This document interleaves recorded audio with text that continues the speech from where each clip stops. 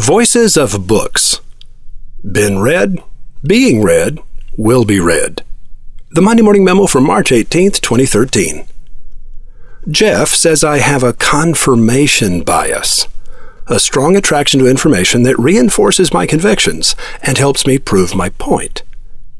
That makes sense. I'm an ad writer. Does anyone really want their ad writer to be unbiased? The job of the ad writer is to 1. Discover a persuasive perspective, and 2. Develop a distinctly memorable voice for the ad campaign, and 3. Find supporting evidence that clearly demonstrates your company and your product are the only intelligent choices in your category. Yes, I have a confirmation bias. It makes me a living. Ray Bard is a good friend and the publisher of most of my books, including the Wizard of Ads trilogy. So if Ray published a book and I thought it was crap, I'd love that book anyway. But that's not what's happening today. The One Thing says what I've been trying to say for years, but haven't been able to say nearly so clearly.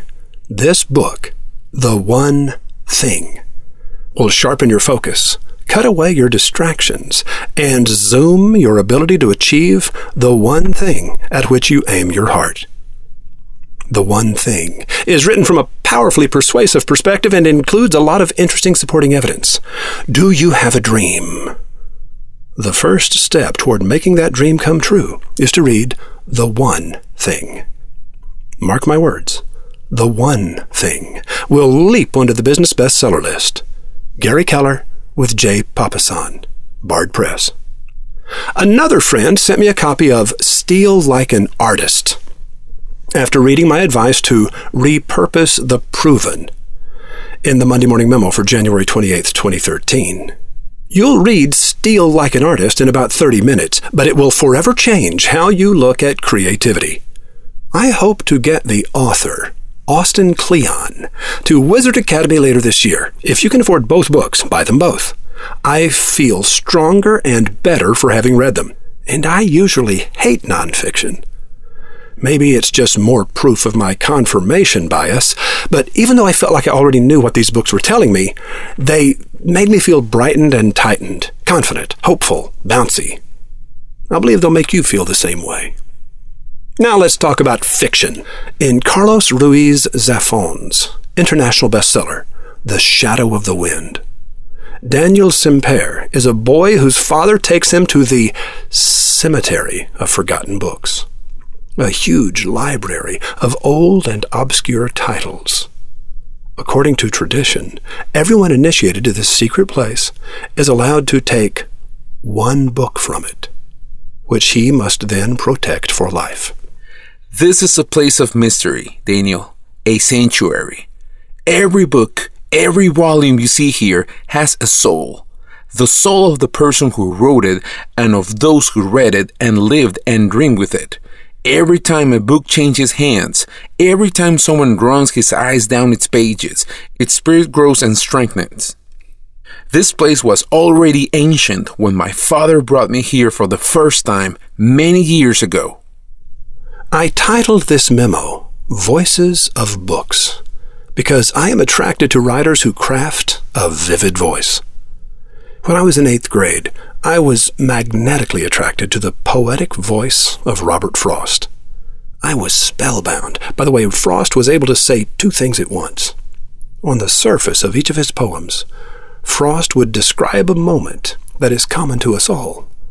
But below the surface, he was saying something profound and deep and eternal. This appreciation of Frost has never left me, and I'm not alone. Robert Frost was awarded the Pulitzer Prize on 4 separate occasions. J.D. Salinger wrote The Catcher in the Rye in the first-person voice of a disturbed teenager named Holden Caulfield. That voice is so convincing that you feel yourself drawn into Holden's confused feelings and troubled thoughts. Salinger crafted a voice that rang so troubled and true that it has echoed within us for 62 years. There has not been another voice as vivid as Holden Caulfield's until now. written as a series of letters by Charlie to an unknown and unnamed friend. The perks of being a wallflower will trouble you, expand your senses, cast you deep into reverie, and stop the hands of your clock. The book has sunk deep roots into the #1 position of the New York Times bestseller list. The Times has it listed as a book for young adults. This seems idiotic to me. It's a book for anyone who was ever young. The Perks of Being a Wallflower has already been made into a movie. But if you ever trusted me, a known and self-confessed ad writer, trust me now, don't watch the movie until you've read the book. Trust me. Roy H. Williams. Miracle of miracles! The great Ray Bard has agreed to lead another nonfiction authors conference, and the immortal David Freeman has agreed, after 10 years of our wheedling, begging, and pleading, complete with sniffles and burps, to teach his famous Beyond Structure course in a fiction and screenwriters workshop at Wizard Academy. Here's the note we received from David. Roy, I was walking around the Academy grounds during one of the breaks in the Advertising in a Noisy World class.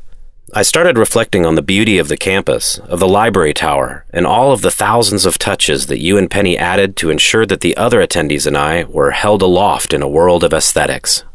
I thought about how much value I was getting from the class, and from the other classes I've taken at the Academy, from you, the Eisenbergs, and from Jeff Sexton, among others. And I reflected on all the friends and business connections I've made there, and I thought, this place must survive. Sure, people can save money by taking Beyond Structure in LA whenever I get around to teaching it. I was too busy in 2012 to even hold one. But they won't get the highly personalized experience they'll receive at Wizard Academy, which will be the smallest class I'll ever teach. And their money will go to a great cause, the same cause I'm embracing by teaching it, helping ensure a future for the Academy. All the best, David. Andrew Hawley is an historian who makes his living trading in classic rock concert posters and related baubles and bits. Got a 1968 Jimi Hendrix Honolulu concert poster? Hawley will give you $3,000 for it. What do you have in your closet, your garage, your attic? Tune in and turn on with Hawley and Rothbart at MondayMorningRadio.com.